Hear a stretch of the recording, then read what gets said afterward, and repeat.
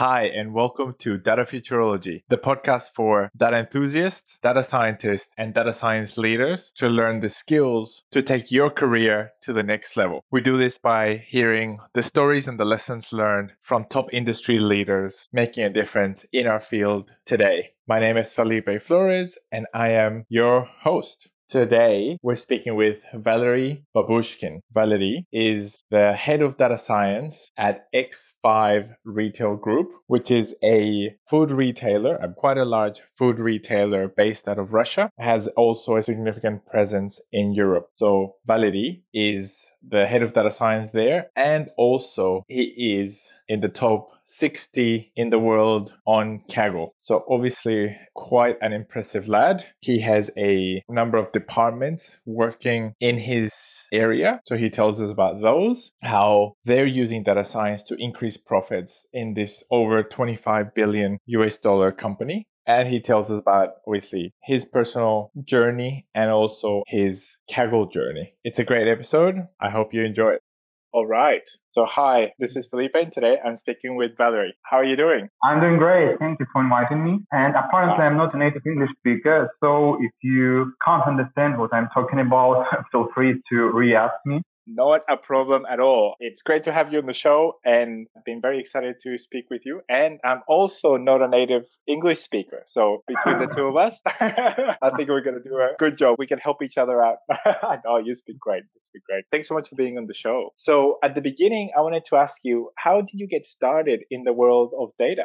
Well, that's a long story.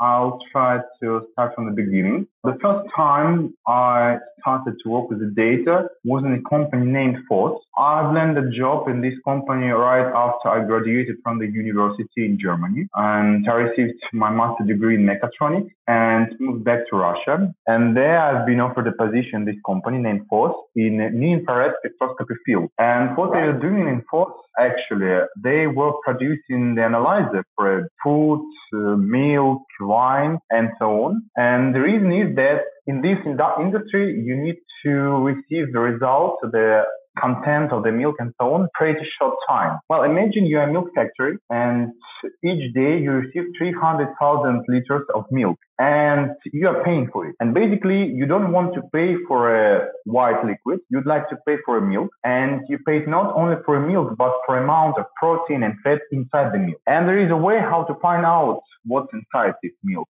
And it's a chemical analyze, and it takes usually 2 full days. And to be honest, it's almost impossible to do this test to analyze the milk in the classic chemical way because it takes too much time, and no one will wait for 2 days before dropping the milk to the milk factory. I mean, imagine there is a lot of these machines. We just bring in the milk and we just want to load the milk into the factory and go further. And there is another way to measure the content of the milk, which is called infrared spectroscopy. So we could use a beam of light, a beam of infrared light, and it will go through the milk. And then the light is a mix of different wavelengths, and we could measure these wavelengths before the milk and after the milk. And then we could measure how they differ after. And based on this, we could build a model which could tell us what's inside the milk. Because there is a physical law which tells us that based on the content, it will change. The light will change. And we could build a model and measure and tell what's inside the milk. And that time, we called this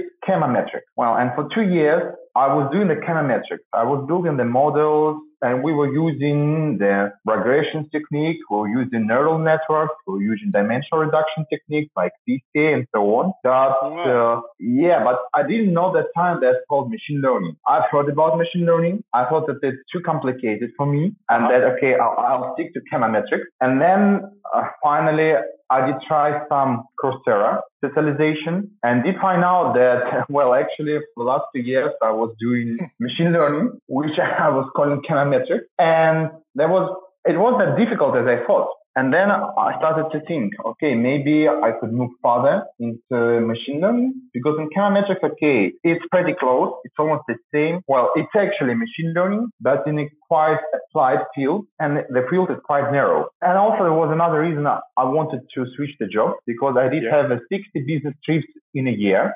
60. It's usually you have to leave your home on Sunday and then on Friday you come back and then again, that's too much. I did look through the market and there was a huge demand for data scientists. And that's why I renamed myself from the application specialist, application researcher to the data scientist. And in just a month, I received an offer for a senior data scientist position in the bank. It was the largest private owned bank at that time in Russia. For right now, it's nationalized. It's a state bank now. And that's how I entered the field actually. So for me, I did find out that I was doing machine learning for 2 years and I didn't know that's called machine learning. Yeah. That's how. I mean, you never know. Perhaps what you're doing right now is pretty close to machine learning and you just don't know. And you think that, well, machine learning is something difficult. So I can't handle it. And that's not true. So in my case, that was how. In my case, it surprised me that I was doing machine learning.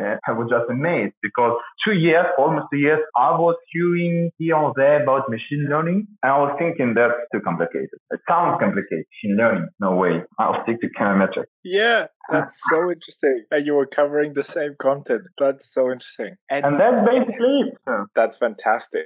And how did you find going from working with milk and from there to going into a bank?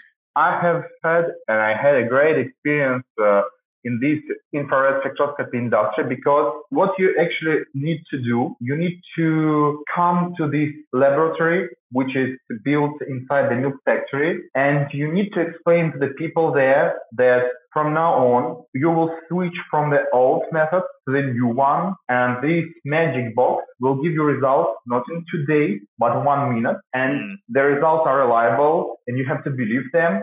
For it is a black box to you, but just believe me. And that is pretty close what data scientists do, actually, and machine learning practitioners do. They're coming to business, they're trying to understand the problem, and then they're trying to convince the business that they can handle the problem, and that the business has to believe the solution these data scientists have made. Just imagine, okay, you're working in a bank, and you're a senior manager, and then you have heard that there is the machine learning, there is the data science, and the people there can do the magic, and they can solve your problem. Well, and still you're quite skeptical about it, usually. Well, at least it was 5 years ago. I think now the situation has changed a little bit, but 5 years ago was different. And in some fields and some corporations, it's still the same attitude. So people there are skeptical, they don't believe, but they're ready to try, they're ready to spend some money. So they hire the data science team or data scientists. They expect the magic from them. Yes. And then this person or this team has to understand what actually the business needs, what business expects from them, and they need to convince the business that the solution they can produce to them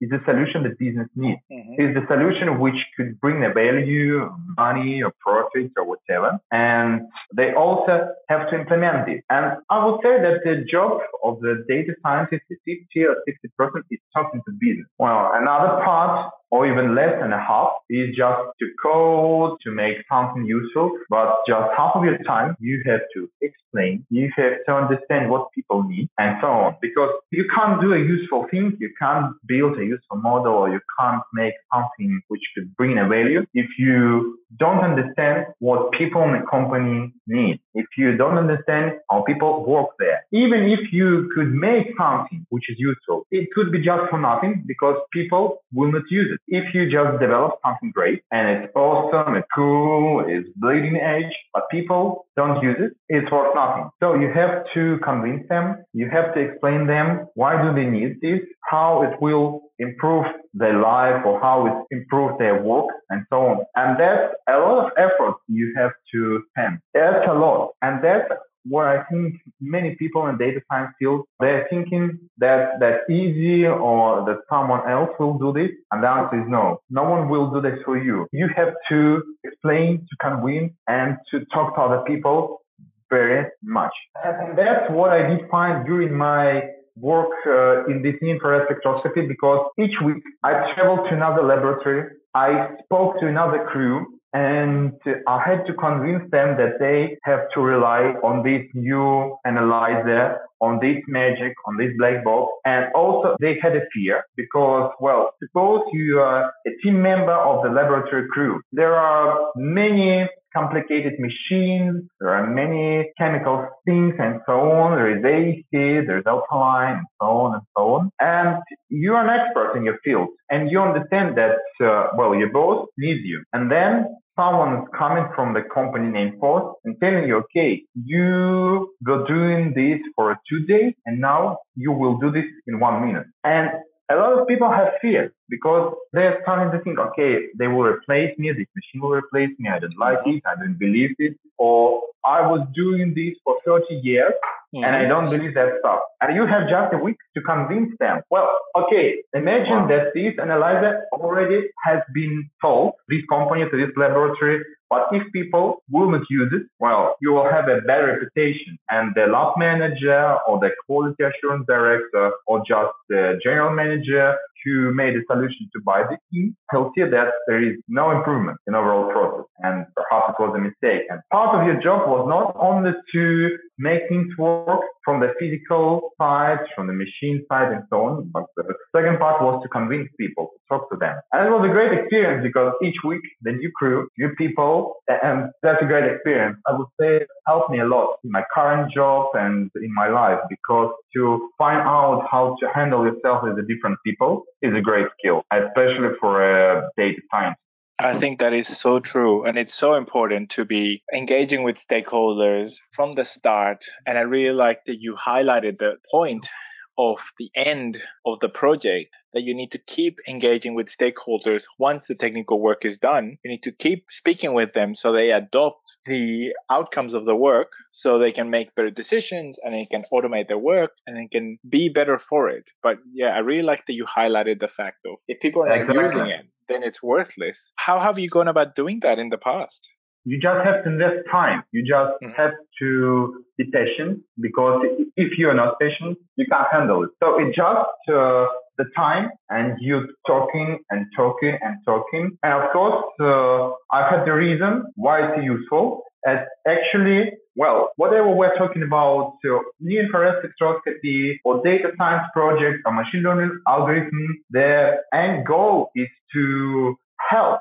And they're not only helping the general manager, the management, and so they're also helping the employees on all levels of the corporate structure. And if you understand this, you're able to highlight this to the people. And then you could just show them the good side, the advantages of these things. And usually there are more advantages than disadvantages because nobody will invest money if it's a disadvantage for you. And that's why you have to understand the process because, well, they see people usually, then people see something new. They're expecting that they'll build something bad to them. That's a normal way of life because through our history, if there is something new, it was very rare good thing. And we just get used to it. Something new, well, perhaps it's not a good thing. That's why it's crucial for you to understand the full process which is going on in the company. If you have the full process, you could highlight and you could understand to the person why at the end it will make his life easier. It will bring him some comfort and it will save a time. It will save some effort. But to do this, you have to understand his full routine, his full job cycle. You have to understand what he is doing, why he is doing that, and what he is trying to achieve. Not only the manager, the regular team member. And if you know, you could talk. And if you could talk, you could convince. So again, you have to dive in. You have to know a lot about business processes. That's very crucial because in many data science courses, the people who teach them, they are focused on the hard skills. But hard skills is important. That's true. Very important. But the soft skills is no less important than the hard skills. And I don't know, is that the understanding of business process is a hard skill or the soft skill, but it's really crucial for a data scientist because in data science, we are trying to optimize. We're trying to usually improve existing business. And to do this and convince other people, we have to understand it as good as people on the other side. And that's what these 2 years in Force taught me because, well, spend a lot of time with the regular team members understand what are they doing, what's the problem they have, what pain they have. So if you understand the person's pain and you could tell him that you could relieve him from this pain and you will explain it, well, no one will be against that actually. So if someone will come to you and tell you, well, I know that you have this problem and you have this problem and I know how to solve this, and this person will explain you how he will solve your problem. Well, will you be against it? Probably not. That's really true. And I really like the fact that you highlight that as a data scientist, we should understand the whole role of that person, like what their day looks like, so we can help them better and show them the benefits of our work. Did you find that you had to gain the trust first, or that you could lead with the solution? How did that process work? You always have to gain trust.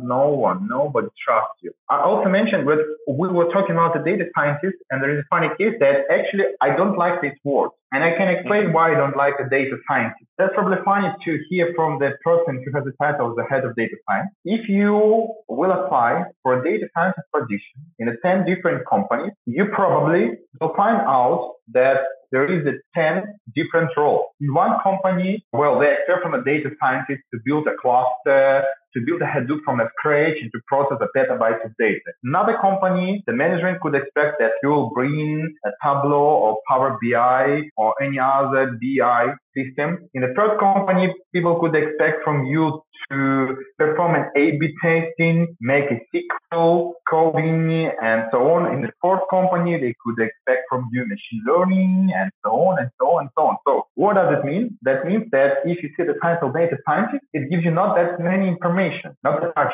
you know after you see the data scientist title, because it's so different in different companies. And I think 4 or 5 months ago, I had a talk with Ken Drake. He's a senior director in a company named Blizzard. Well, perhaps you've heard about this company. They're making a video game. I asked him, Ken, what do you think? Does it make sense to call each of these person a data scientist? Because, well, there is a computer science, right? And there is a data science. Computer science is a branch of fields which are close related to each other. So they teach you like algorithms, math, programming, and so on. Then you have a person who has graduated from the computer science faculty. You're not hiring a computer scientist. You're hiring a software engineer. You're hiring a quality assurance engineer, back-end developer, front-end developer, architect, and so on. And that gives you a lot of information, because if you are looking for a front-end developer, you already know what this person is supposed to do. And this person also already knows what he's supposed to do based on just the title, front-end developer. If you're looking for a back-end developer, for example, C++ back-end developer, the person already knows more or less what is expected from him. But if you're looking for a data scientist, well, it could be a lot. And as I see it, it makes sense to give not proper titles like machine learning engineer. If the person is machine learning engineer, well, I can understand that this person is working with machine learning algorithms, and this person is, as an engineer, he's probably deploy them, so well, code them, and so on. And there is a data analyst, there is another one. If there is machine learning researcher, that's also clear. If there is data engineer, I also could understand what this person's responsibilities are. But the data scientist, that's like a unicorn, because then we see data scientist, we accept that this person could handle the big data in clusters, he could make an ETL, machine learning, deploy them, and he could also maintain his own virtual machine and make a product analysis and A/B testing and financial reporting. Why not? So that's the reason. And the data scientist, if we expect from a person who is called data scientist, it's a unicorn, and you can't just have a lot of them. And yeah, we switch from the trust, but at any job, I had to earn the trust and reputation before I could influence on the processes inside the company. Even my current company, and right now I work in 2 companies full time, and in the company where I have quite a good position as a head of data scientist, which is really high, I report directly to the board member. I had to earn a reputation and the trust. I did it pretty fast in half a year, but I also had to earn the trust and reputation, not only from the management, but from the team and from the other departments in the company. Because, well, we have this big data direction, which is pretty big. It's 200 people there. Mm-hmm. Wow. And it was founded a year ago. And well, that was a hard period for us because this direction had to earn a reputation and trust from the other business department. Because again, there is always a fear. When there is something new, then there is a new department, a new structure. And this structure main goal is to optimize the process. People usually have fear. And you have to spend a lot of time talking to them, showing results, and showing that these results are reliable and you could maintain them. And that's really important. And then after you've earned the trust, things are much easier. But that's really, really important. So I would say that if you started to work in a new company, that's a crucial moment because you have to earn the reputation. You have to earn the trust. Well, especially if it's a new department or you're in a high position. So if there is already an existing data science department, that is much easier usually. So people already trust them, people already believe them. But if it's a new structure, that's difficult. Yes. And for many people, for many data scientists who are quite good on the technical side, that's annoying because they're expecting that we will come to the company and we will just code and that's it. And unfortunately, that's not always the case. Well, you have to talk to many people. You have to understand their needs. You have to switch from one meeting to another. And then after everything is done and settled, you could start to actually code. But many people who are pretty good in coding, they don't like this part.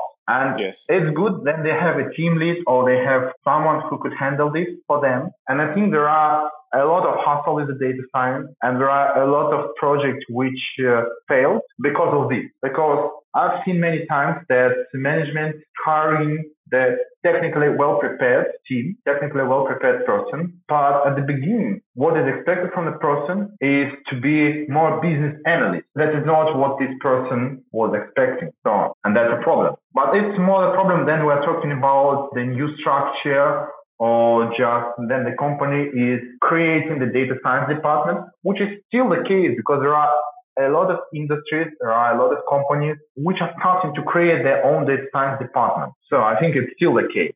Yes, definitely. What did you mean when they're treating them as business analysts? What do you think is the expectation there versus the data scientist?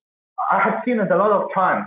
The company is hiring data scientists and they have this job interview process with a lot of technical interviews, a lot of coding and so on. And well, for me, job interview is kind of heuristic. If the person has passed well through the job interview, this person will do well in his daily work in this company. So it makes sense to have a job interview which are pretty close to your daily routine, to your daily work.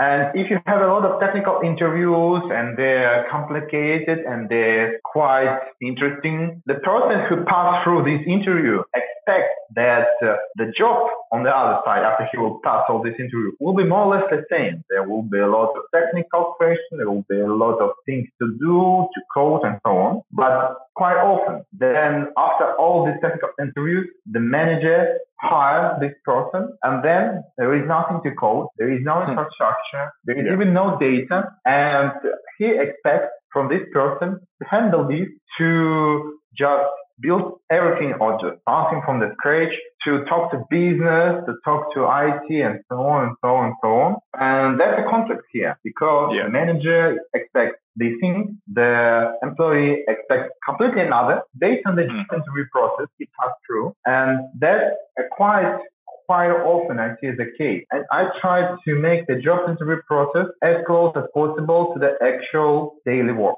It's not always the case, but after this, because the job interview is the impression that the future employee received from the company and how he could make his image of the company and of his future work. Many times I've seen that the job interview is far away, very far away from the actual job process, which is well, actually makes no sense. That's why if you are a data scientist who is applying to a job position, one of the best questions you could ask is to ask, how long have you been using data science in your company? How long this data science department has been operating in the company? If it's quite new, you could expect that there is a lot to do, and these things are not related to the technical side. They're more related to the business side, to talk, to understand, to convene, and so on. That's very important because if you are expecting one thing and you have an offer and you accepted it, and then you see that it's completely another thing, well, you could be disappointed, which is not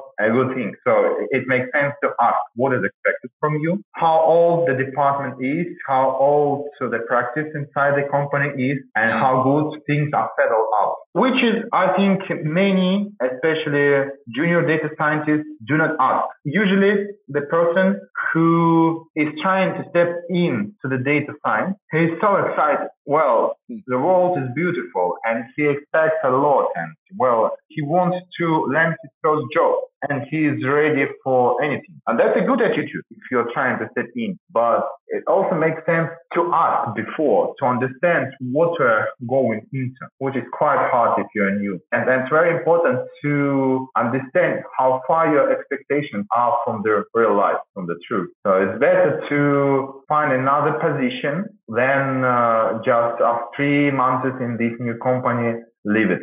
That is such a great way, with like that one question, just asking how old the data science department is in the company. That one question, you're absolutely right, is going to tell you so much about the state of the evolution of the department and the company in this space and the type of work that they would be doing. That is really great. And tell me, when you've gone to set up teams and go through that evolution yourself, how early have you started teams and how have you gone through that journey? How's that been for you? I remember then I switched to the title of senior data scientist, and the first job for me with that title was a bank. I asked the manager, how many people you have in the data in this project? And I did a mistake. Well, my question was, how many people have in this project, not in the data science, but in this project? And he told me, oh, well, we have 14. And I thought, well, 14 is quite a lot. That's a big team, and I definitely could learn from them. And then I came to this bank. I did find out that, well, there were 14 people on the project. There is a product team, and the only person in the data science field was myself. Just remember my past, and that time I didn't have the advice to ask how old the team is and how many people on the data science team. But could you repeat the question? Is it how I'm building the data science team, how I'm setting it up, or? When you've had to build data science teams, how did you go about doing that? Did you have to start from scratch, or was it a team there before? And how did you do the hiring? I could give you an example of what we did in X5. Before starting hiring new people, you have to make a plan. It's a good advice to not only to the data science related field, but it's a good advice for almost any type of action, to make a plan. What does it mean? Well, you're building a data science team to achieve something, usually. And usually your end result is not a model, but a product. Mm-hmm. I mean, imagine the next 5, we have a forecasting product team, and that means we need to forecast the demand for different types of goods. And the model which make a forecasting is very important. But the model is not the end product. The end product for end user is a kind of interface where the end user could push the button. The model will forecast the demand, and this demand will go then to the stock or for warehouse, and 2 days after, the car will come to the grocery store with all the goods which have been forecasted. This is a product. And the machine learning algorithm, which is inside this product, is the core technology. But to build this, you need not only the data scientist, you need the product manager, project manager, you need the software engineers, you need a QA. So you need the product team. And then if you are building the data science department, what you need to build this roadmap for the product. So what we would like to improve in the company, perhaps it's a forecasting. Okay, what else? Perhaps there's a kind of recommended system. Okay, what else? Then you understand this point. Well, you could build a team around them. Okay, you have a roadmap for the product team. There is also some support functions which you need to have for any of these products, for each of these product teams. What do you need? You need a computing power, right? You need a computing power for each product team. You also need to have the data. So that means you to have a data management platform, which includes cluster, which includes the data quality, and which includes the ETL. Okay, so given that, you could start not by hiring only the data scientists, but by forming, shaping the team. And from my perspective, it's better to hire one full team than to hire a four half team. Because if there is a product team and it's fulfilled, you can't start to do something. If it's not, you can't. So it's really important to make a roadmap for a product stream, and really important to find out which support function do you need. And then I'm starting to filling in one product by another. And how I do this? I usually dive into the details of this product. What are they expecting? What are they doing? What problems do they have? And what kind of people they need to solve the problem? Because sometimes the problem is technical and you need a brilliant technical person. Sometimes the problem is more of relations to the business and you need a person who could explain why we are doing this, how we are doing this, and what we will achieve. So there is no single scheme how to hire people, but the one thing I would say is obligatory is to have a roadmap of the product stream and to separate your product team from your support function. That's pretty it. So after you have a product stream roadmap, after you have the support function, you understand and you have a clear view. And well, it makes no sense to hire people in the product team if you can't support them, if they do not have the computing power, if they do not have the data to work with it. And that's why you're filling the support function. And then you could start from filling the product team. Well, from my perspective, as I see it, it makes sense to hire a senior data scientist, let's call it a data scientist, and then to build team around this person.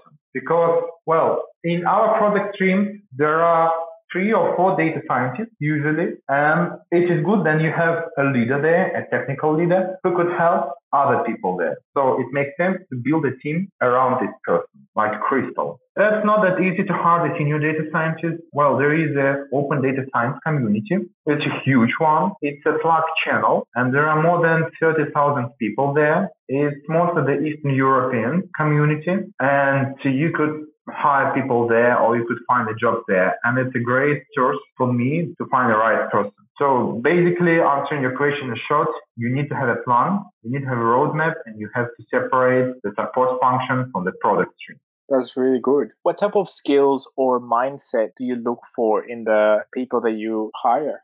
I think that one of the most important quality for employee is reliability. Imagine you have 2 employees and you have a critical task. And the one employee could handle this task in 2 weeks, but the probability that he will is 50%. Another person could handle this task in 6 weeks, but the probability that he could handle it and will do it is 99%. To whom you will give this critical task? You will give it to the person who is more reliable. And that's really hard to check through the job interview process how reliable the person is. And we are trying to look for the proxy metrics, how the person is handled through the different exercises, through the different technical tasks. And the reliability is a soft skill. It's really hard to measure. You could see it only after the person starts to work in your company. But if you're talking about the hard skill, well, it's pretty basic. We are looking how good the person is in Python, in SQL, in probability theory, in some math, in algorithms, but we are not expecting that the person could handle all the questions we have. What we're trying to look at is how the candidate handles himself, how the candidate is trying to ask the question or handle the question, even if he knows no answer. It's pretty easy to answer the question if you know the answer. That's not hard. But if you don't know the answer and you're still trying to figure it out, that's a great quality. That's a great skill. Well, it also depends on what we're looking at this moment, because if we need to find a person who could rewrite all our coding base in the optimal way, well, of course, we are looking for people with more hard skills in that field. But we're trying to hire the person who could talk and who could solve the problem. And usually you don't have the answer for the problem. And that's why your skill in answering the questions you don't know answer for is very, very crucial. And I also think that curiosity is a great skill or quality. I don't think that you could call the curiosity as a skill. So we're looking for curious people, and the people who like to solve puzzles, riddles, who are looking for challenge, who enjoy to find out the structure in the chaos. Because what data science is trying to make something unstructured useful, or to solve the riddle, or to solve a puzzle. And for that, you have to be curious, you have to be persistent, and you have to be reliable. And then, of course, it depends on what the position we're looking for. It's a junior, senior, it's an intern, it's a middle, or it's a staff.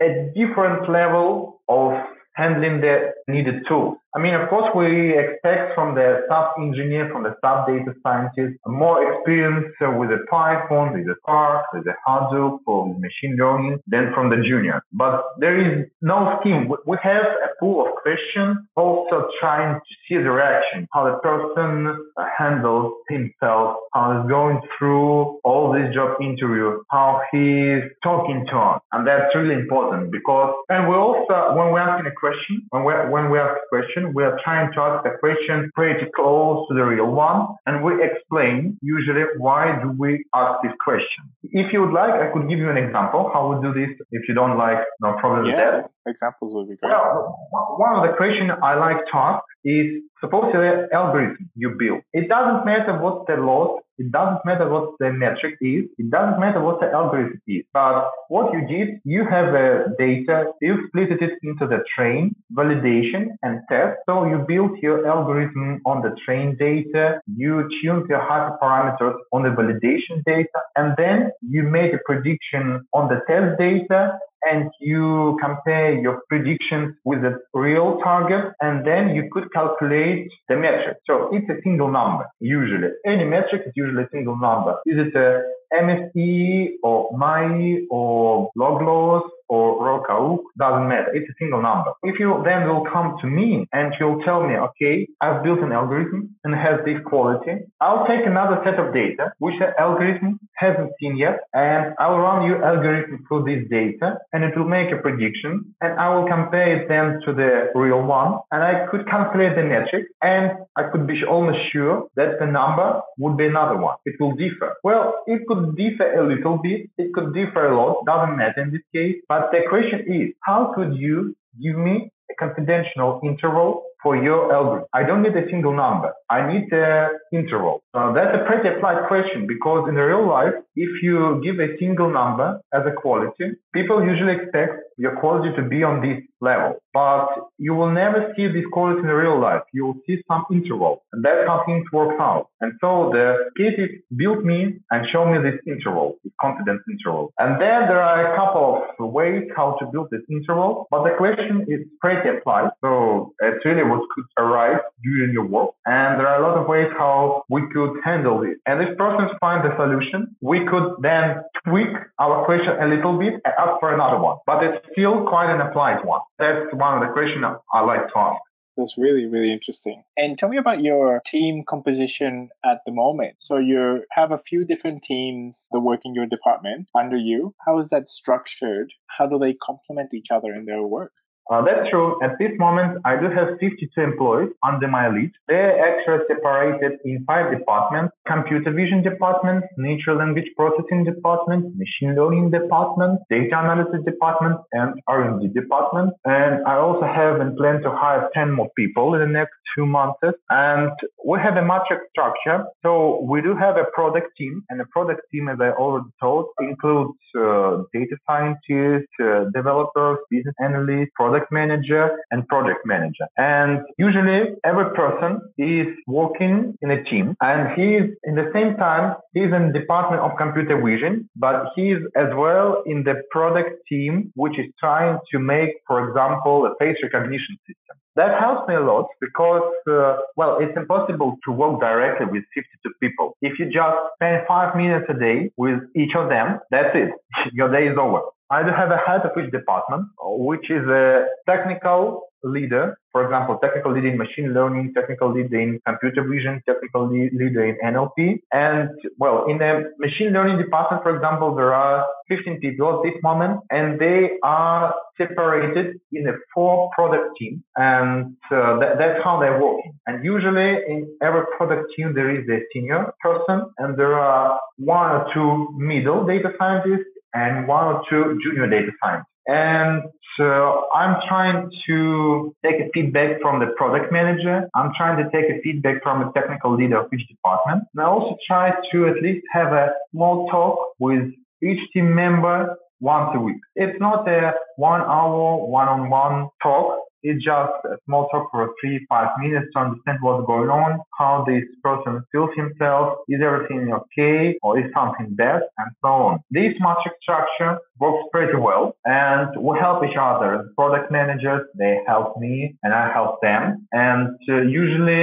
I'm a kind of the last call expert. If they have some kind of problem or they can't handle something, they're asking for my help, or they're asking for help of technical leader of this department. And then if he comes in, I'll come and help them. That's pretty simple structure, but it's a robust one because there is no single person who is in answer for everything. And that means you could maintain it, and it's more robust. I think that nowadays it's more or less common in an IT company at least. So it's Google, it's common at Yandex, it's common in Facebook. It's pretty common thing. And this product stream is much better than the standard structure which has been used for many years before. That sounds really interesting. And tell me about your journey on Kaggle. How did that start and how's it been? That journey that never ends. I'm still on this journey. Well, my end goal is to become a Kaggle Grandmaster title, and I would love to be in top 10, which is pretty close, but each next step is twice as hard as the previous one. And well, my first competition was in the fall of 2016. It was an all-state competition. And how I joined it? I just heard about the Kaggle in the open data science community. And I've heard that it's a good way to improve your skills, to tackle some problem, and to compete with other people. And I like to compete. Well, I like to compete because one of the reasons I like to compete is because I'm not sure about myself. We started to talk with you about the imposter syndrome, and I still have it. And the Kaggle for me is a way to prove to myself that I can do this, and it helps. So it's a great one. But anyway, my first competition was in 2016 in the fall. It was an all-state, and there were quite a lot of people, 4,000 teams, and I ended up on the place 92. But then I was kicked because I did a huge mistake. I sent a submission from my laptop, and I did it as well from my wife's laptop. And at that time, I didn't understand that was cheating, and I was so disappointed.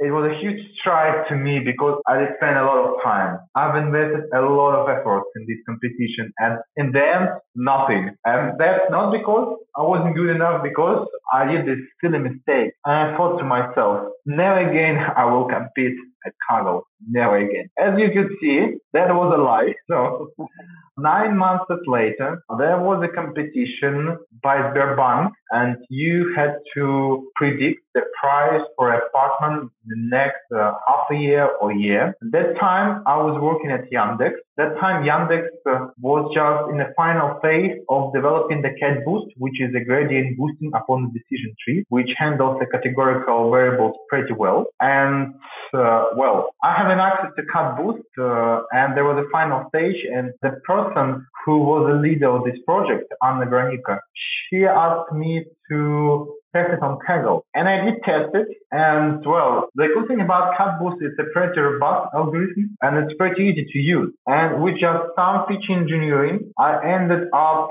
in a position, I don't remember exactly, 60 or 55, which is the top 1 or top 2%, because there were a lot of people in this competition, and I received my silver medal.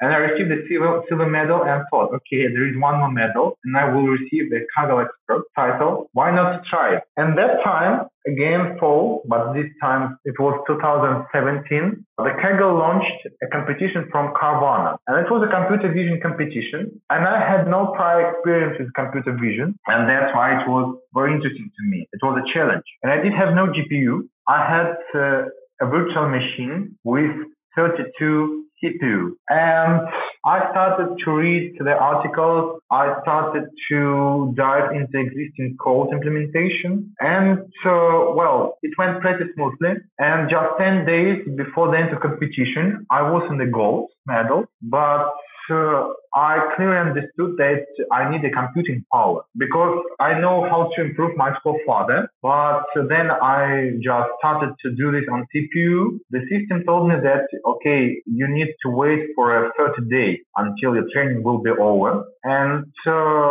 that's why you need a GPU if you would like to compete the computer vision competition, believe me or not. And I did try to find someone in open data science community, and I did find a teammate. His name is Artur Kuzin, also. He's right now a Kaggle Grandmaster. Well, but accidentally he works as well in X5 as a head of computer vision.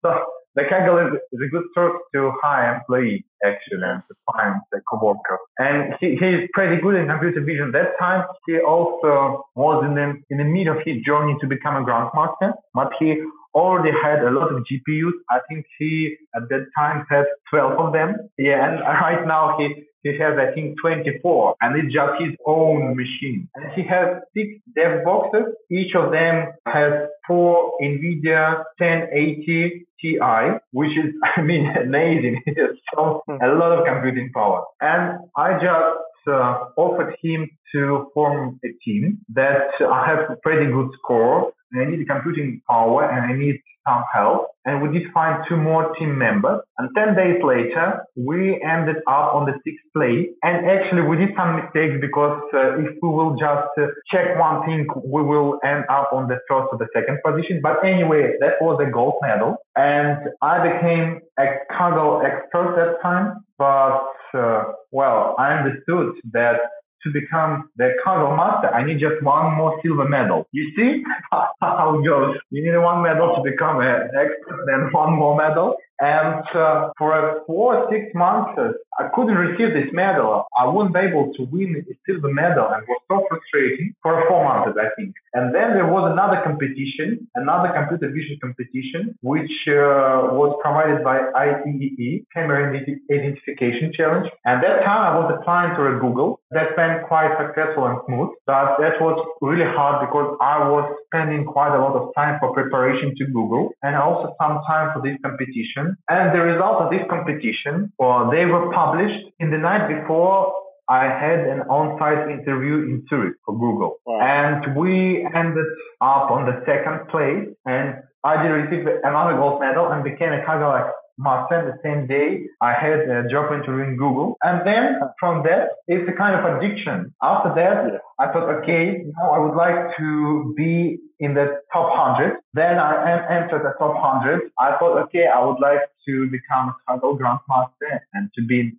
top 10. And a friend of mine, the Pavel Pliskov, who's right now top 3 in Kaggle, I think he started almost the same way, but right now he's trying to achieve the top 1. So who knows, maybe if and then I will achieve a top 10 in Kaggle Grandmaster, perhaps there will be another goal for me. So the Kaggle is really dangerous because there is an addiction to Kaggle. It's a dangerous thing. Take care. That is, let that serve as a warning for everyone. That's a warning, yeah. You have to think 2 times before you enter in the Kaggle. If easy turns at the Kaggle, it's hard to exit. That's right. And tell me, what do you think are the future challenges in data science? What do you see as some of the problems or challenges that are coming up for us in the industry? There is definitely some ethical challenges in the industry. And I think we already have seen them through this Cambridge Analytica. We've seen them through this Facebook leakage. There are a lot of ethical challenges. How far are we able to go? What information could we use? How could we use it? There was a sci-fi movie. I think that Tom Cruise was acting there. I don't remember the name of the movie. In that movie, there were special people who could predict a crime. Yes. And there were 3 people who are predicting the crime. And so you could end up in jail by just a prediction. And is it the future we would like to live in? I don't think so. That's one question. It's an ethical question, and I'm not able to answer it. And I'm not sure that someone is able to answer it. Perhaps the society in total could answer it, but, well, I can't. But it's definitely a challenge. What we can do, how we can do. And this GDPR law in the European Union, that's something we have to work with, because it makes some limits. It just sets some limitations to what we can do. Perhaps it's for the better, but who knows? And there is also another problem I see which could arise in the future. At this moment, a lot of companies, a lot of people, they're expecting some magic from the data science or machine learning. They expect that it could solve everything. That's not the case. The data science and machine learning especially is pretty applied field. I hope that we, as a data scientists, as a people who work with machine learning, could show the value of data science, could bring the real value, not only the expected value, but the real one. Because I like the current situation. I like that the data science is a hot topic. I like that there is a demand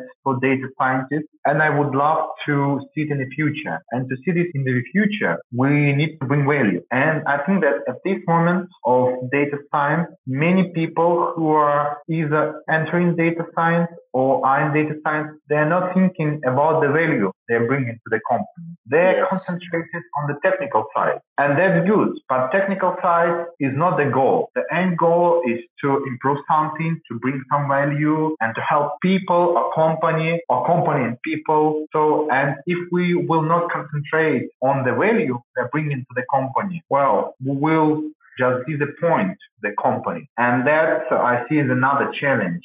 They are both more not the technical challenges, but like the soft skill challenges, but it's a more very important, I think. And but the field by itself, well, it's huge, it's fast developing, and I think that we have a bright future. I think there will be some hustle, and there will be some problem, but we will handle it because we could bring so much value. We could improve so many lives. We could improve our overall quality of life with the data science and machine learning. And I think that the future is bright, and I hope it's bright. Definitely. That is so true. Valery, this has been amazing. This has been so excellent. I only have one last question for you. And I wanted to ask you about a takeaway that you would like to leave the listeners with. Maybe a piece of advice or something that they should consider and look out for throughout their career. Obviously, you've given us a lot of great learnings and advice. Is there one piece of takeaway that you would like the audience to leave with?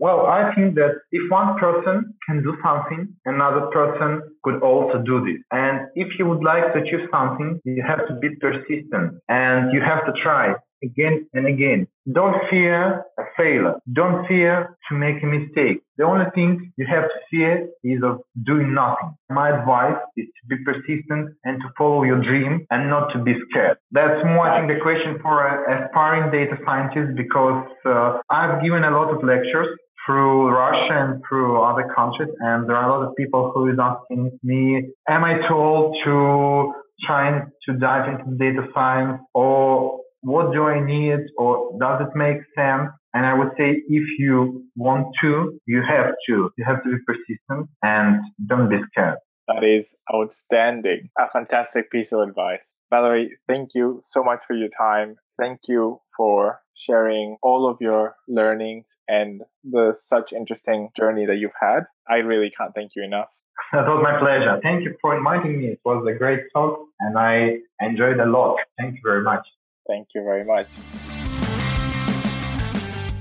DataSource Services is Australia's leading executive search and recruitment provider to the data and analytics industry. DataSource is chosen by many of Australia's most successful and innovative analytics teams, working closely to understand customer needs and deliver the top-performing candidates in the Australian market. From executives and directors through to project managers, BAs and technical specialists, our deep networks allow us to source the highest calibre of candidate. Our consultative and personalised approach to the recruitment process ensures the highest level of service and care across both contracting and permanent roles. Whether you're looking to hire or searching for your next career move, please contact will@datasourceservices.com.au for more information.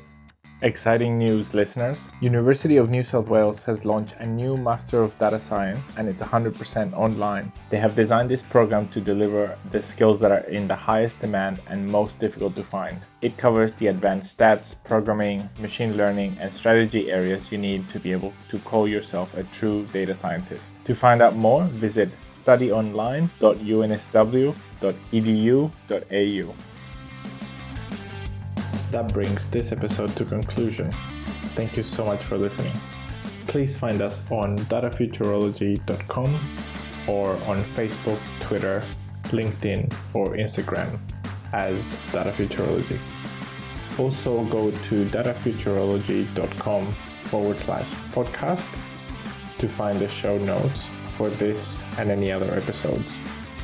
If you like this episode, it would mean a lot to us if you could leave us a review wherever you listen to our podcast. I hope you enjoyed this episode and that it was helpful and valuable for you. Thanks again, and see you next time.